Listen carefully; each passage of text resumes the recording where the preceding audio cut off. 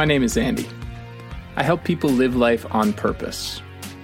This podcast explores the mystery, beauty, and complexity of life through conversations with an array of incredible practitioners, all of them working at the edge of what's possible for humanity. This is a place for big dreams, bold creativity, and fierce hope. Welcome to the Wonder Dome. If you're inspired by this conversation and you'd like to see it reach more people, you can help the Wonder Dome take flight by sharing it with friends and colleagues, subscribing, giving us a 5-star rating, and best of all, leaving a glowing review. If you'd like to go even further, consider becoming a monthly supporter. You'll help me keep the lights on and support a wide range of charitable causes. You can learn more at mindfulcreative.coach. Thanks in advance for helping us inspire the world.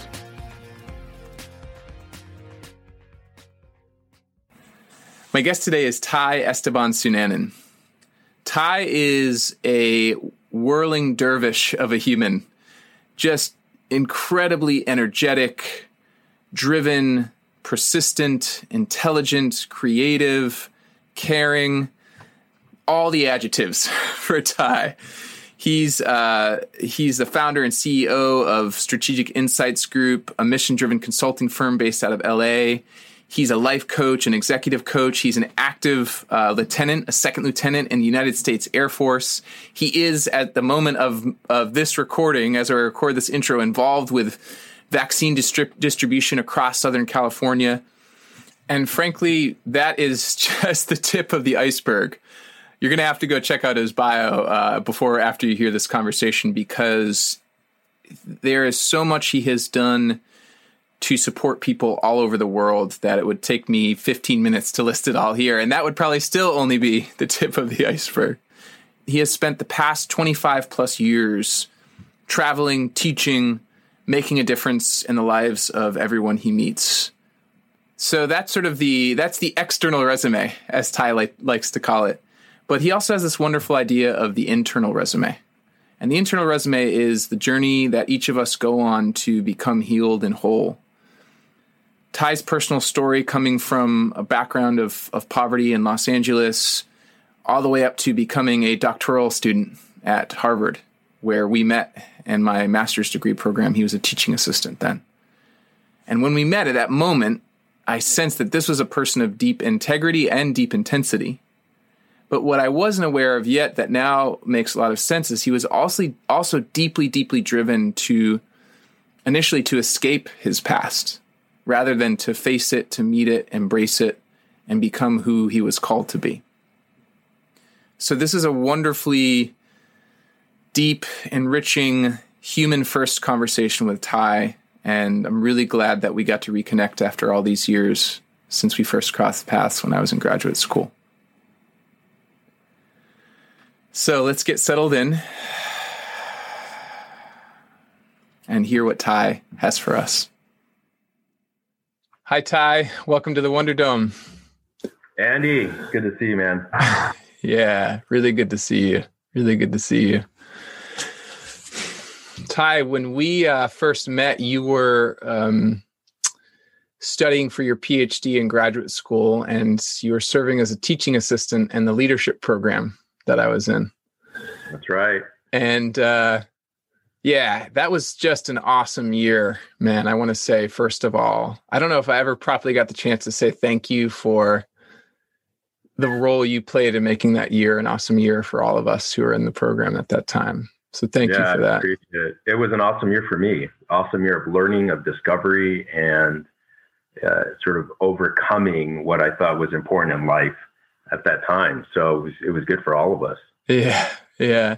And, I encountered you then, and I still do in a way encounter you this. And I mean this, I really truly mean this in the fullest sense. I encountered you as this sort of force of nature. Like you just showed up with whatever was set before you. You showed up with an intensity and commitment is the word. And a commitment that I don't know I'd ever met anyone with that level of commitment before. And so I honor that, but I also in recent times, as you and I have reconnected, you you've sort of shown a side of yourself that like speaks to maybe the other side of that coin of intensity and commitment. And it seems to me that you've been on this journey of kind of integrating the part of you that is just like makes amazing shit happen, but also the part of you that recognizes that at the end of the day, life is not about the shit happening. It's about the kind of deeper values and connections and interrelations that kind of emerge from whatever's happening. And I'm curious, does that land with you? Is that right? Am I sort of, what's coming up for you as I share this experience that I have when I'm with you? Wouldn't it be awful if I said it doesn't resonate? No, it absolutely does. I'd love that. I'd love to see what happened to that. But yeah. Yeah. What are you talking about? Dude, no, it was one of the most critical junctures in my life where I was on this fast train of really making a name for myself so that what I call my external resume would look stellar, right? So I would be getting all the accolades and praise and all that came with it. But at the same time, the other half of that juncture was realizing that internally I wasn't happy. So it was a game changer at that time of my doctoral work to say, I think it's time that I work on my internal resume, right? At that point, it wasn't what I thought was important based on societal standards and what society dictated, because all of that was in my head.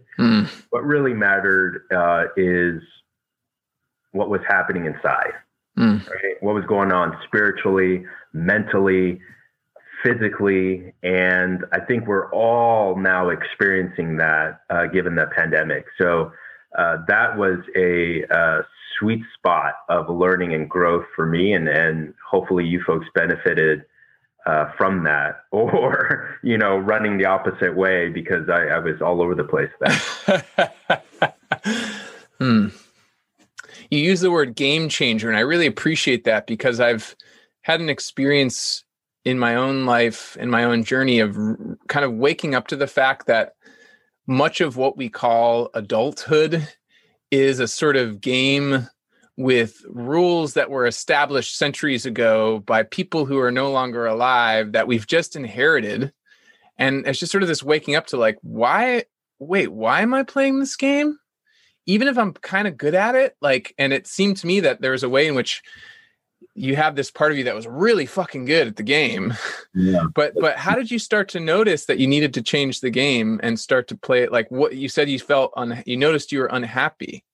Yeah. What was the catalyst for you to really start to pay attention to that feeling, or did it kind of accumulate over time? How did that hit you? Yeah, it was a couple of things. One was, I remember I was starting to teach a course at Harvard Kennedy School. I was a visiting lecturer at UC Berkeley. I taught at Vanderbilt. I was writing, researching, lecturing, and all that was like a hamster in its wheel, nonstop. And every time I published an article, my faculty colleagues would be like, Ty, when's the next one coming out, right? So there was no rest or break. And at the same time, I was starting to ask the question, why is it that we do the things that we do just on a regular day-to-day basis, right? So, for example, there's a tacit behavior that all students engage in that I was curious why we do that. And that is, why do we raise our hands when we have a question, right? Why is that? Why is it that in today's age, we wave goodbye over Zoom when we actually don't wave when we leave a meeting in person, right? Behaviors that are tacit, and you're like, well, why do we do that, right? So the question I was asking myself was, Ty, why do you feel like you have to please this institution called Harvard, right? Where Harvard is going to do well with or without you. It's going to go on existing with or without you. And so at that point, it was like, why am I doing 101 things to please Harvard and not myself?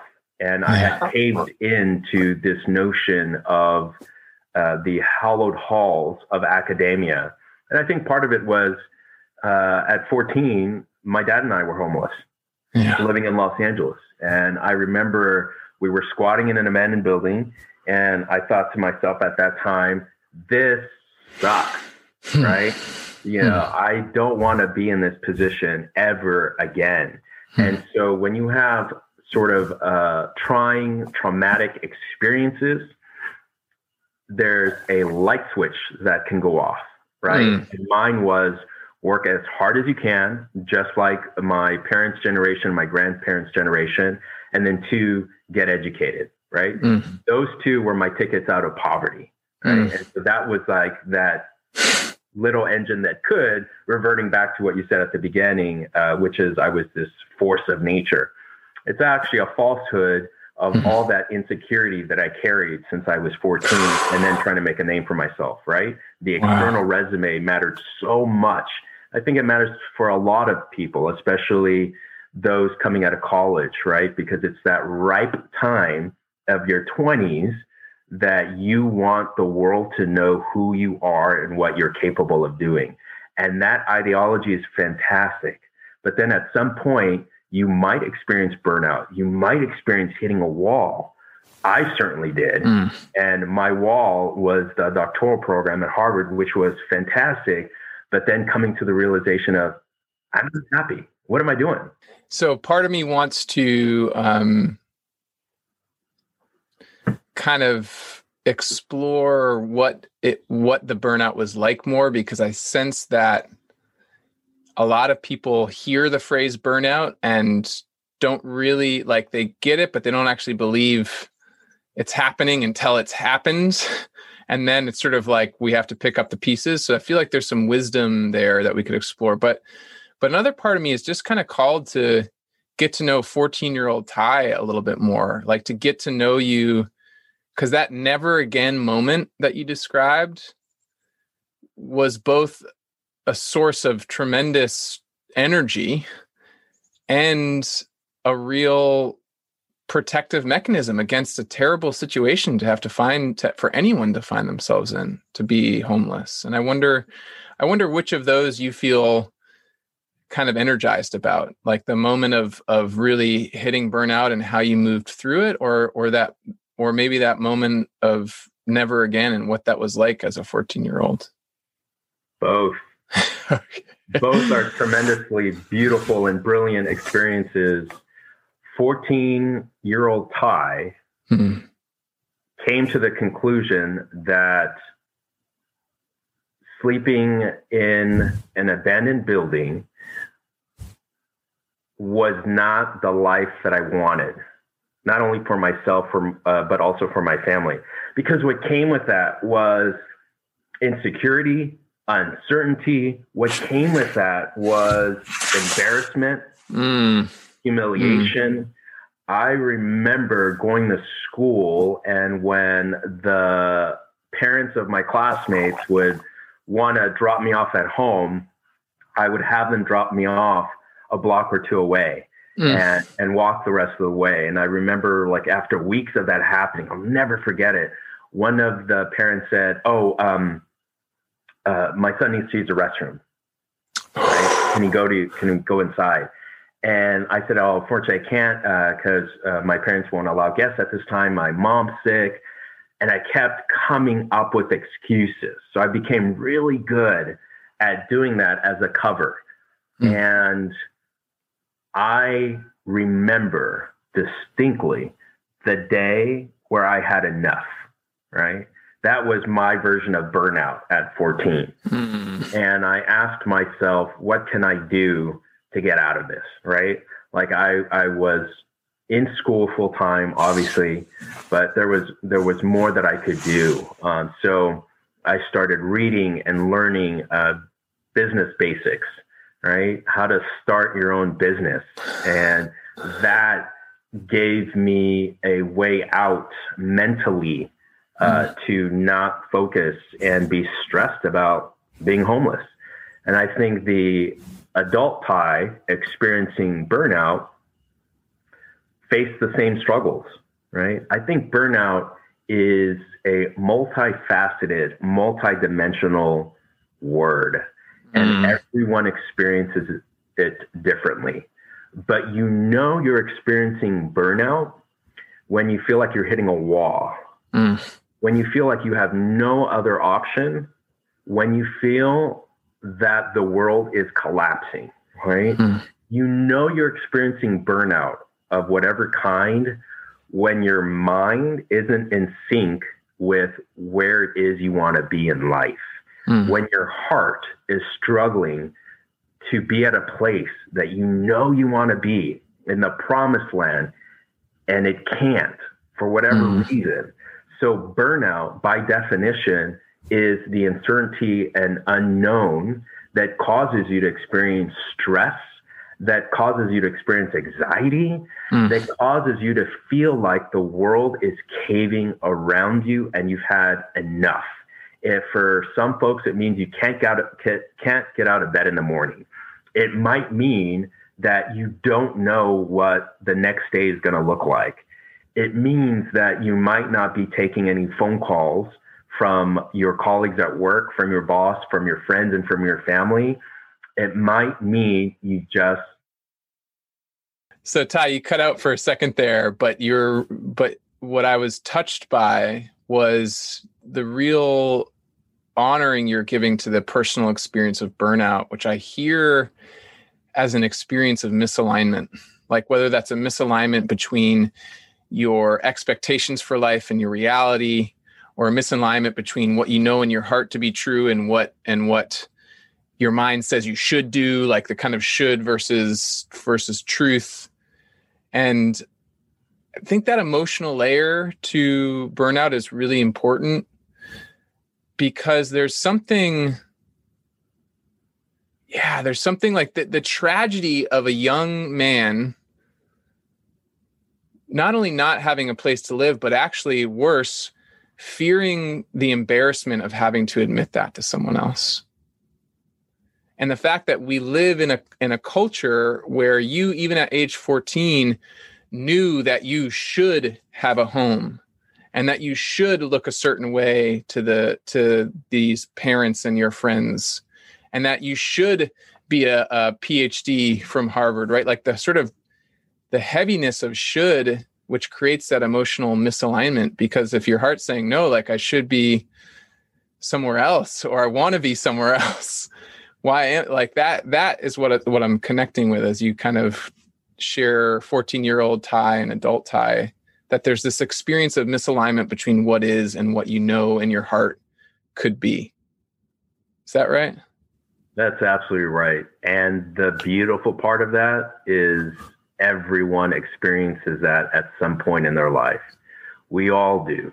It's just how we internalize it and how we deal with it, how we overcome it, and that using that as a learning lesson and a learning tool for the next go around, because you know it's going to happen. I mean, that's what adulthood is about, right? Yeah. It's taking all these lessons that were shitty, crappy, beautiful, brilliant, and then saying, well, now I'm better because of it. Now I'm smarter, stronger, more fit. I can handle this. I've got this. I can do this. Yeah, there's a wonderful paradox in that our desire to avoid discomfort, embarrassment, challenge, every time we successfully avoid it, we actually we either freeze or shrink our capacity to meet the next challenge.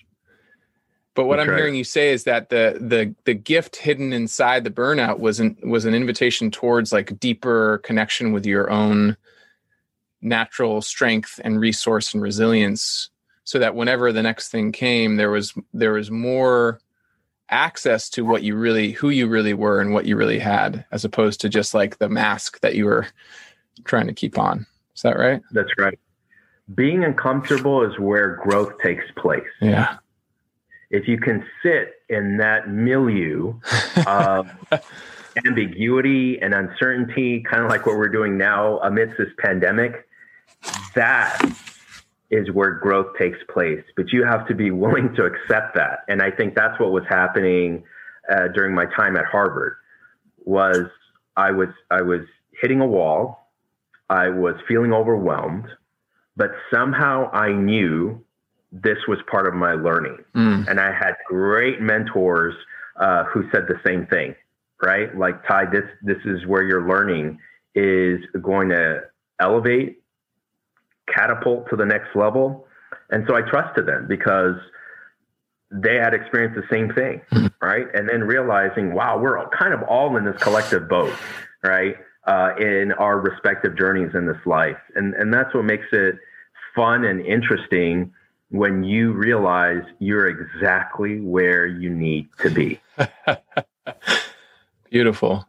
So Ty, where are you right now? And how is that exactly where you need to be in terms of, like, what's the place of edge or discomfort that you're living through right now in this moment? Seeing the world from a different perspective than what I'm used to or comfortable with. And what comes to mind is my go-to for changing perspectives in my life, people around me, the world, the pandemic, friendships, the economy. And that is one of my favorite artists of all time is Katsushika Hokusai, who lived in Edo, Japan, which is now Tokyo. And in 1834, at the age of 73, Hokusai enters a brand new journey in his life. And he embarked on this new artistic endeavor, which the world now knows as the 100 Views of Mount Fuji. So most people are familiar with the great wave that Hokusai painted in the mid 1800s. Yeah. But what a lot of people don't know is the 100 Views of Mount Fuji, or in this case, the Great Wave, has nothing to do with the Great Wave. The whole idea of this artistic endeavor was that Hokusai was asking the question, how can we see Mount Fuji from a different perspective, right? At that time, Mount Fuji, and still today, it had been a focal point in the community. You can't miss it, right? It's that thing that's in front of you every single day. How can you see that thing from a different angle, from a different perspective? So if you actually look at the Great Wave, and I encourage all the listeners to do that, you'll realize Mount Fuji is actually in the far distance. Yeah, it's like in the back right corner or something like that, That's right? it. That's exactly it. So that's awesome. what I'm going through right now in terms of my own level of understanding of how the world is working right now, is to think of the 100 Views of Mount Fuji. And the thing that's in front of me right now is the state of the economy, right? For not only all Americans, but for everyone on this planet, right? And what do we do with that? And what do we do with all the issues that we care about, be it the environment or education or what have you, is to look at it from a different perspective. So that's exactly where I'm sitting at right now. What I'm hearing you say is that there is a sort of meta practice of looking at anything, sort of whatever your Mount Fuji is. For you, it's kind of the global economy and the implications that it has on people. But whatever it is, there's a practice in not just sitting with the most obvious vantage, but rather maybe finding 10 vantages or 50, or if you're Hokusai, if you're willing to go all the way, like what is it to take the thing that we assume to be true and central and see it from as many angles as possible. Is that right? Absolutely. And it's the same with human behavior. It's the same with our family members and loved ones, right? There may be a habit, a behavior, of someone that you care about, and you're like, why do they do that? Right? I know that one. Yeah. I know that one. Why did my partner do that? That annoys the shit out of me. Right. But if you look at it from a different perspective, a different angle, and you meet them where they're at, there's more of appreciation for it. Right. As opposed to an annoyance. So as a master life coach, I've been telling people this entire year, 2020, show some more appreciation, right? As opposed to annoyances on the part of behaviors of people in your life, right? And imagine what it's like to validate someone more than it is to share an annoyance with someone. Imagine what it's like to give some love and gratitude to someone versus a complaint. It changes everything, right? It changes your mood. It increases the level of dopamine in your brain, and that neurotransmitter that then says, oh my gosh, I'm choosing to be positive today, right? It's like what I tell people right now. You have a choice how you wake up in the morning. I didn't realize that until I, again, was looking at the meta level of the world implications from COVID-19, right? And like everyone else, I was feeling a certain way. I was going through some emotional, physiological change as a result of not being able to engage in the world the way I'm accustomed to.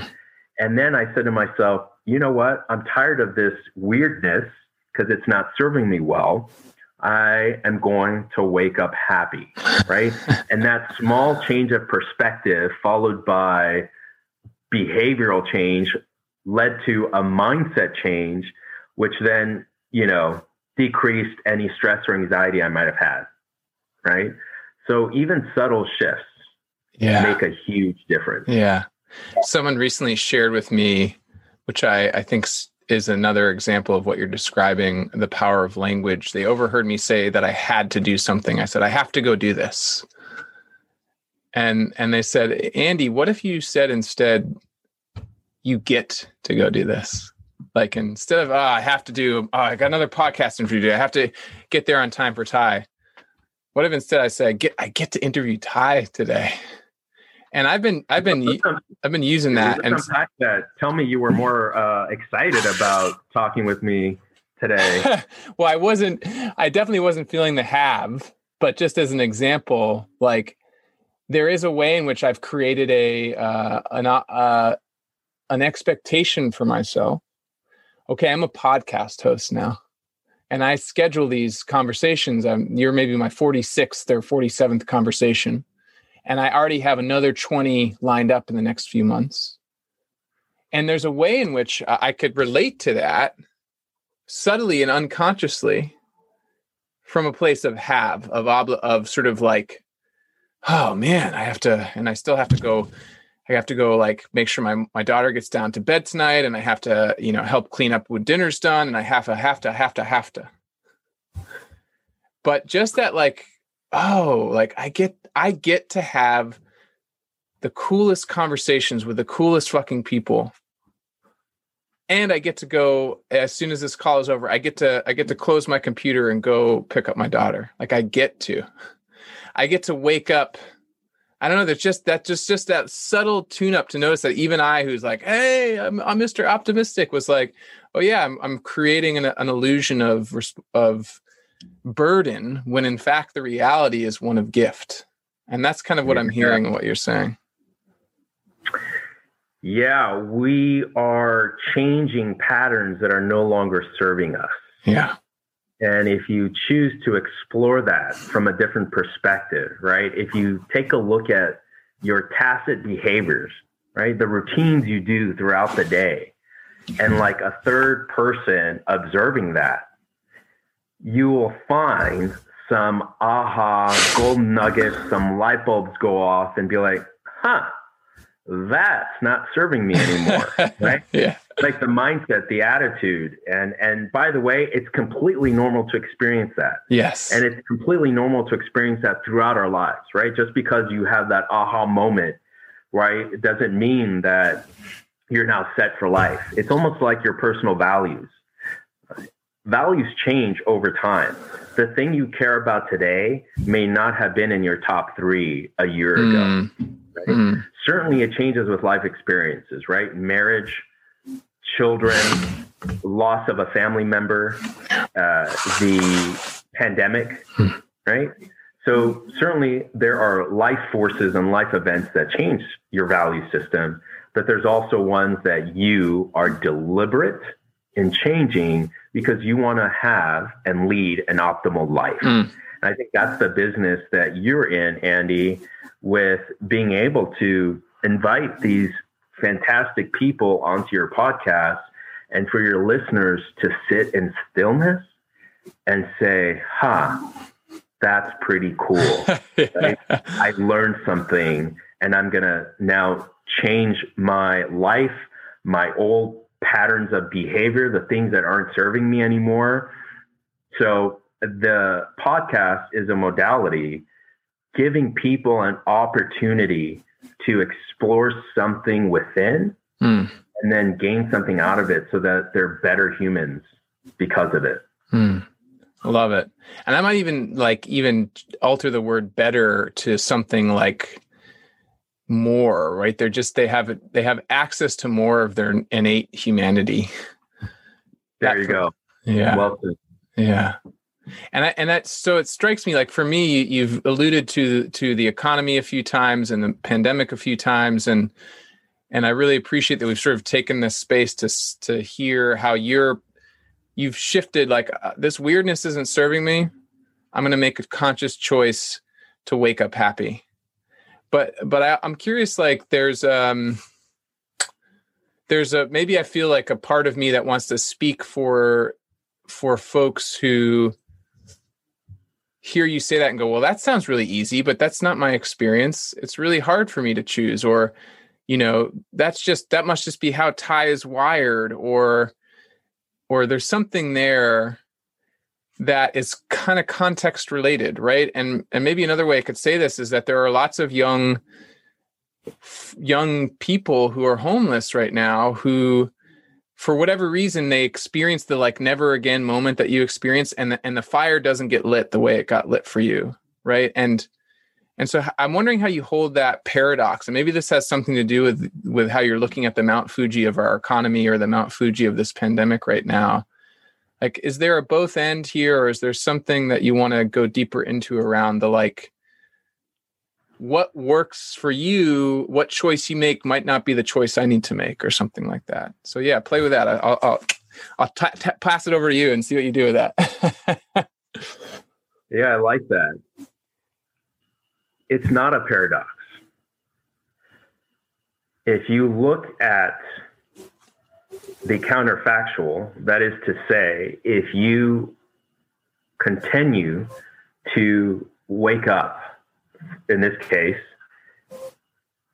and choose to welcome the day the same way you have, and that's not serving you, then there's a opportunity, right? For the listeners who are experiencing real world traumatic issues, right? And I'm not immune to it, by the way. And I'm happy to talk about that in a moment, because I launched a company amidst this pandemic and it is flatlining, right? So I'm in the same boat. But that's the context by which I'm now deciding to wake up and experience the day differently. Because waking up with stress, anxiety, and knowing that my cortisol levels are increasing, right, which is the stress hormone that's going into my bloodstream, and that's causing a ripple effect, right? Because the more cortisol that's in your bloodstream, it shrinks the part of the brain called the hippocampus. And the hippocampus is important for long-term memory and the intake of new information. And that leads to a decrease in the neurotransmitter called serotonin. Serotonin, a decrease of it, leads to depression and burnout, right? So I knew that I was experiencing this ripple effect that wasn't serving me. So I was trying to figure out, well, what can I do differently, right? Like, there's so much that's outside of my control, and I had enough of it, right? So one thing is just going back to basics. And going back to basics for me and everyone else is, guess what, folks? Focus it on what's in your control. Yeah. Right? Don't focus on what you don't have control over. And in the morning, I realized I really like grinding my coffee beans, or I really like going for a walk around the neighborhood, right? Those little things is what I needed to change my mindset and attitude. Now, again, you could be experiencing real world hardships, and I want to honor that. Yeah. But I would really urge you to ask the question, is how I wake up in the morning, again, using that example, serving me well throughout the day, right? Because I was getting tired of operating like a zombie.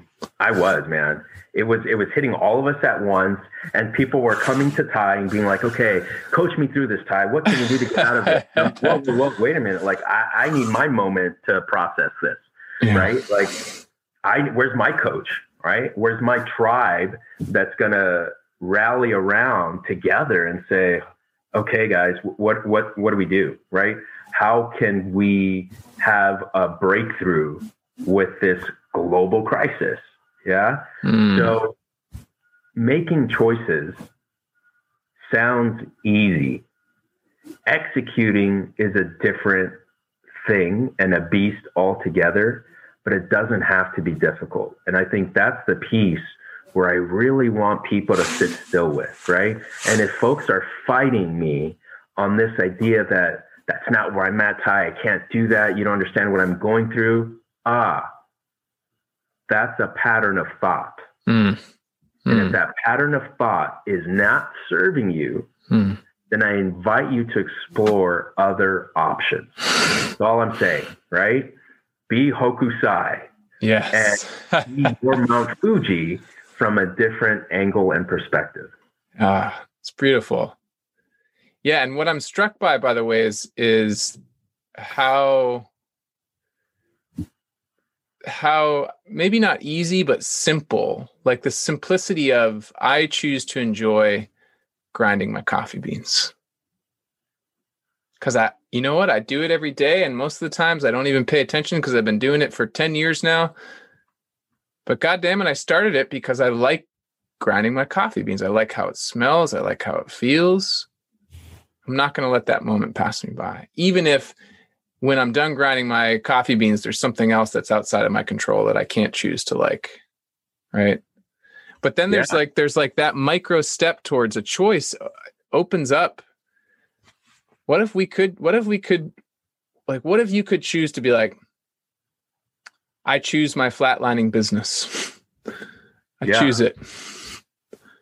You know, like what, like, I wonder how far down the rabbit hole we could actually go with choosing ownership over how we experience reality. And maybe it starts with your coffee beans, but maybe it goes infinitely deep. I don't know. How do you encounter that? It's a choice to wake up in the morning and say, you know what? Today, I get to have a fantastic conversation with Ty Sunnanon as my 46th guest. Yeah. Right? Going down a rabbit hole, it sounds like a worthwhile question or observation. I think what I've learned over the years was sometimes just doing and being helps elevate my mood and outlook versus the thinking that I've been trained to do my whole life. Yeah. Right? My soft way of saying, Andy, that sometimes the analysis and the thinking in and of itself becomes the problem. And when I was in my third year of the doctoral program, I remember I had in my office at the Graduate School of Education, I had posters all over my office of the decision tree of the options that I had before me and what decisions I was going to make and all that frustration. I called my dad, and I usually at that time had not called people for advice, right? Like, I'm Ty Sunnanon, I can figure this out, right? I was trained to do this. And my dad said, you know what, son, you overthink too much. And he said, that's actually been a pattern you've had for a really long time. What if instead of thinking about a decision tree, right, and the analysis of your decision tree, what if you just be? What if you just do? And I kind of scoffed it off because it was so antithetical to the way I'd been trained. And then I realized, my gosh, it means going back to basics, right? At 14, I wasn't overanalyzing how I was going to get out of poverty. I was going to do it, right? So I applied to work at Costco as a bagger and lied about my age because you had to be 16 at that time. And with the first few paychecks, was able to start my own painting company, right? There was no freaking decision tree, right? At that time, there was no poster paper lining the building that my dad and I were in. We and I just did it, right? And my dad helped. So why is it that in all my sophistication learning that I had to make it complicated with a decision tree, right? And that's almost like what we're experiencing now. If we take a step back, what patterns of behaviors are no longer serving us, right? Just because the way of being and doing got you to this place of success or that you might have had in life doesn't mean that that's going to carry you to the next level. Because every time you evolve, every time you level up, it means newness, right? You got to invite newness, right? And that's how you get stuck. That's how you hit your wall. Because you're like, wait a minute, everything I know doesn't serve me right now, right? And that's what happened at the beginning of the pandemic, because I was comfortable in my life, but this pandemic hit and I'm like, whoa, everything is thrown out the window. Not everything, right? But that was an opportunity to learn and grow. I just had to sit with it. Yeah. I had to sit in stillness. I had to practice my breathing technique. I had to practice how I was going to live in this world, right? And that was the awesomeness of just being and doing. Yeah, so cool.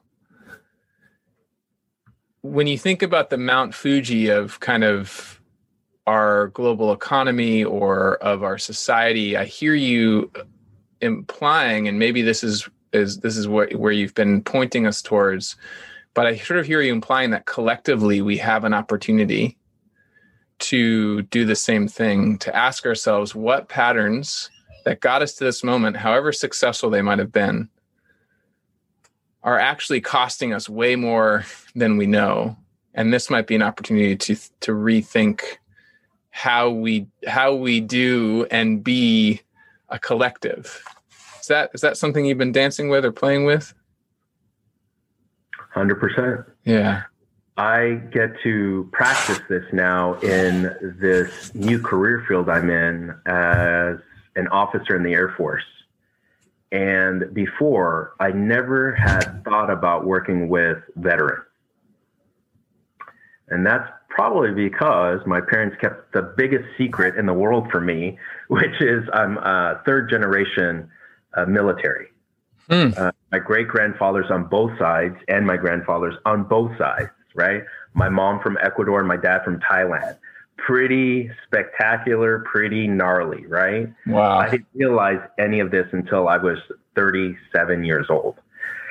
So I'm working with vets right now, and what I'm learning and what I've experienced really early on is that whatever branch of military you were in, there were patterns of behavior that you were supposed to engage in, right?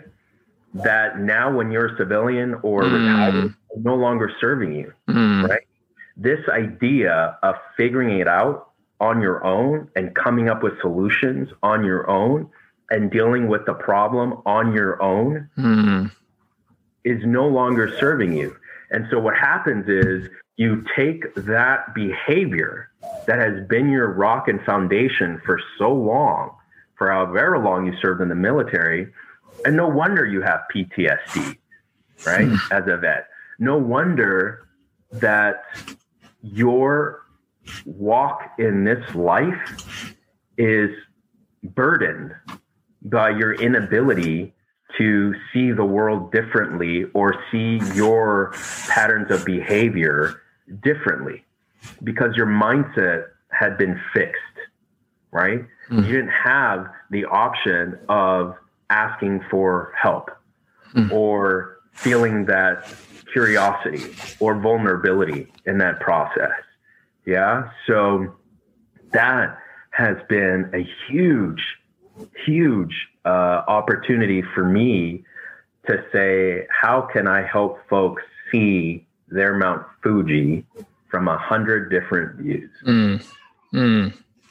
Yeah. And when I think about, I love that you're working with veterans, because there's a sort of, in my very, very limited experience, my impression is that in the same way that any person in the branch of military is trained and really the military does some pretty incredibly remarkable, they have some ways of creating an identity for someone as a soldier or as a leader or as a team member or whatever the kind of right language is, that's really powerful and serves that person really well inside of their role in the military, as you said. But when they step back and become a civilian, suddenly it's like they can't kind of just soldier on through life. They have to figure out a new way to live.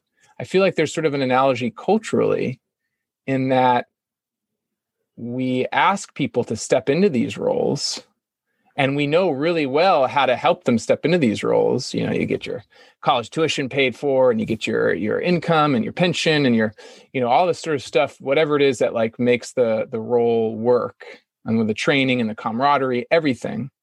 And culturally, all of that disappears too. We don't know how as a culture or as a society to effectively reintegrate people who've had to play a particular role in their life and now have an opportunity to play a new role. And I see this, you could see this with our prison system, and you can see this in halfway houses that are trying to rehabilitate people who've gone through addiction. It's we're really bad at that. We're not, I don't know if that's the right language, but we really struggle with how to help people reintegrate in a way that is healthy and healing, as opposed to actually making it even harder. It's actually in some ways injurious, I think, that we say, okay, thank you for your service.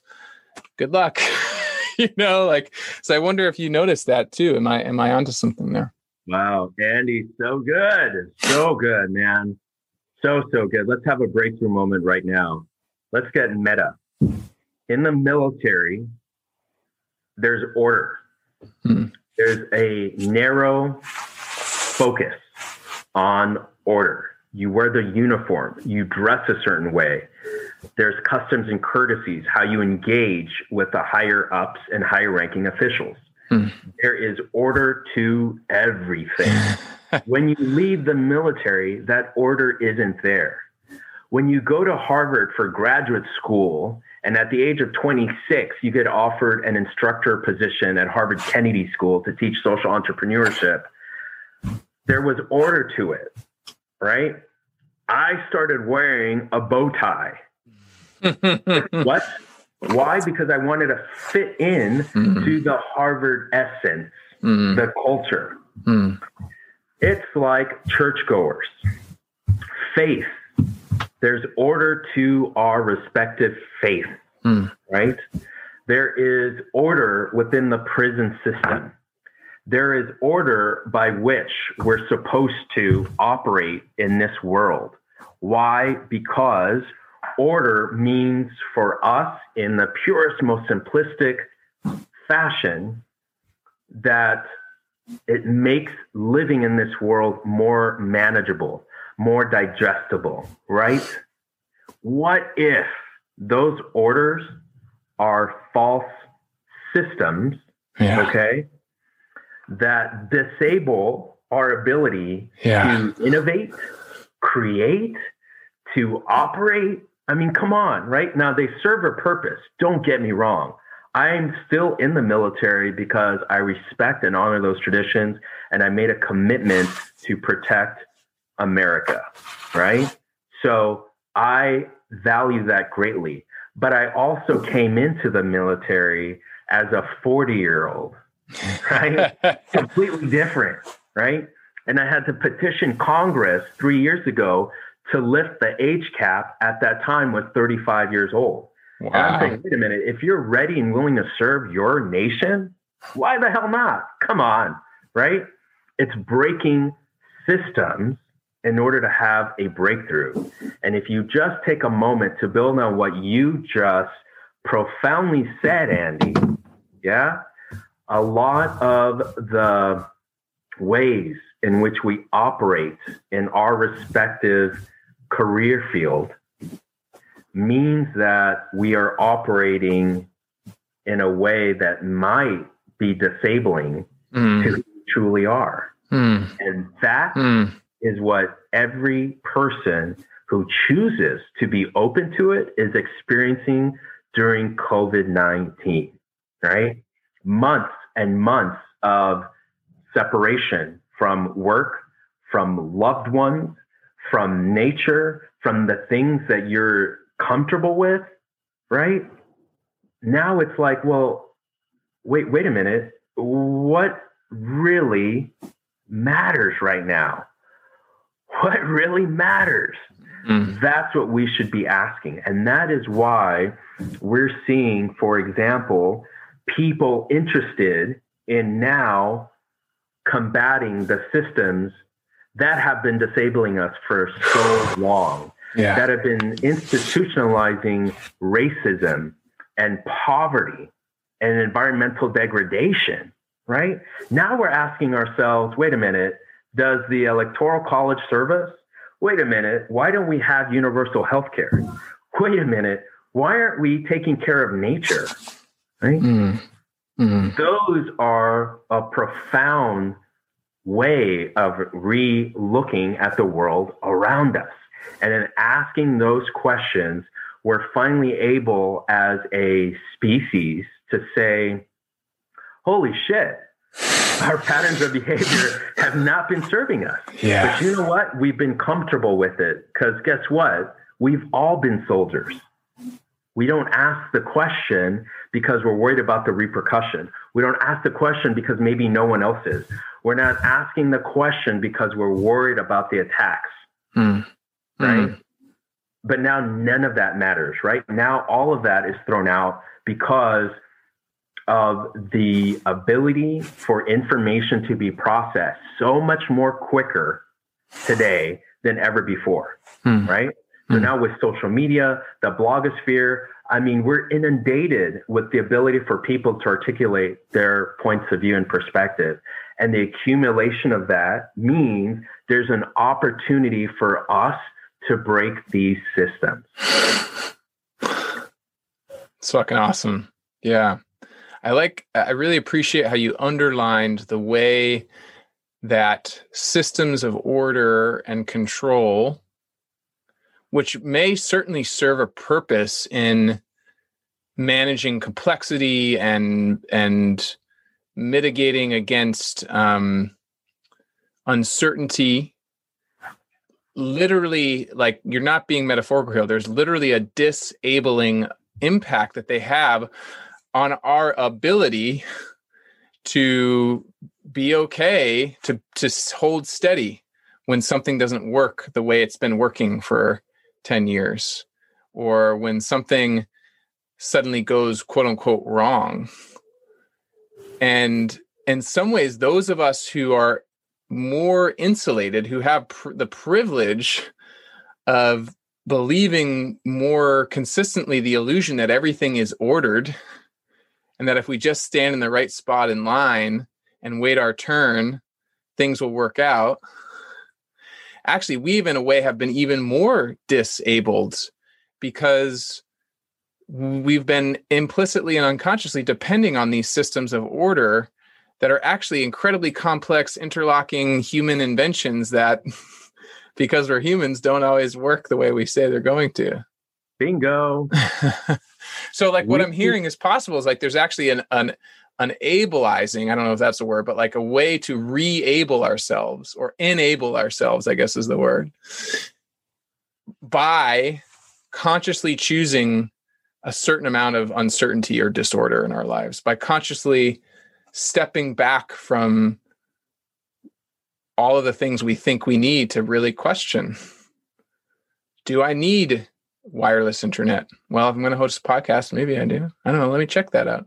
Do I need grocery delivery? Do I need cable? Do I need, but you could just pick anything and really check and see what is it doing for you or what is it disabling you around. So I'm just psyched about that, man. I think that's a really, it invites the possibility that each of us, regardless of how crippling these orderly systems can be, there is an opportunity on some level to choose to step back, disengage, and decide if we want to create a better system than the one that exists right now. So good. Me listening to you have this breakthrough is a joy. Because imagine the ripple effect across this country if people had the time, the bandwidth, the choice to also have their own breakthroughs, right? I cannot wait for COVID-19 to be behind us. But if there's one small thing that I appreciate about this global pandemic, it's that we get to be still and ask questions we haven't had the time, the bandwidth, or maybe curiosity to ask. Yeah. Okay? Why is it here in the United States that the president isn't chosen by popular vote? I'm just curious, right? So this whole notion of systems that disable us is all a power play. It's just a power grab by the haves versus the have-nots. And for far too long, the have-nots went along with it because it just felt out of our control. Yeah. It was too far-fetched to believe in, to internalize, right? It wasn't something that was tangible. And if it's not tangible, we can't handle it. So revert back to our notions of faith, right? School, military, whatever it is, right? Because it gives us a false sense of being comfortable. Yeah. Right. And now we get to break that and hopefully and collectively be able to start picking and chipping away at those systems. I think that is the awesomeness of what is before us. And hopefully, the years to come will see this resurgence of saying, wait a minute, folks, let's just take a look at how we're operating as a country and the systems that just suck, right? Yeah. That aren't empowering us, aren't enabling us, right? Because the disparities and the haves versus have-nots is so much more greater than ever before, right? This is why the top 5 tech companies in the United States controls 80% of corporate wealth in the United States. Wow. Right? And I think we're seeing right now a resurgence for supporting small businesses, right? It's the mom and pop shops, small businesses, which make up to 75% of the local economy, which has gone down under because of COVID. but yet you have these huge conglomerates, right, that still get to operate, many of whom don't pay taxes, right? We've got to reevaluate, how does Amazon get away with not paying taxes? How does Jeff Bezos get away with not paying taxes? And guess what? In the next 5 years, he gets to be the world's first trillionaire with a capital T. Yeah. There are inherent issues to the system that we now have to uncover, expose, and say to ourselves, is this the world we want to live in? Fucking man. Thank you. We're coming down to our last minute or two here.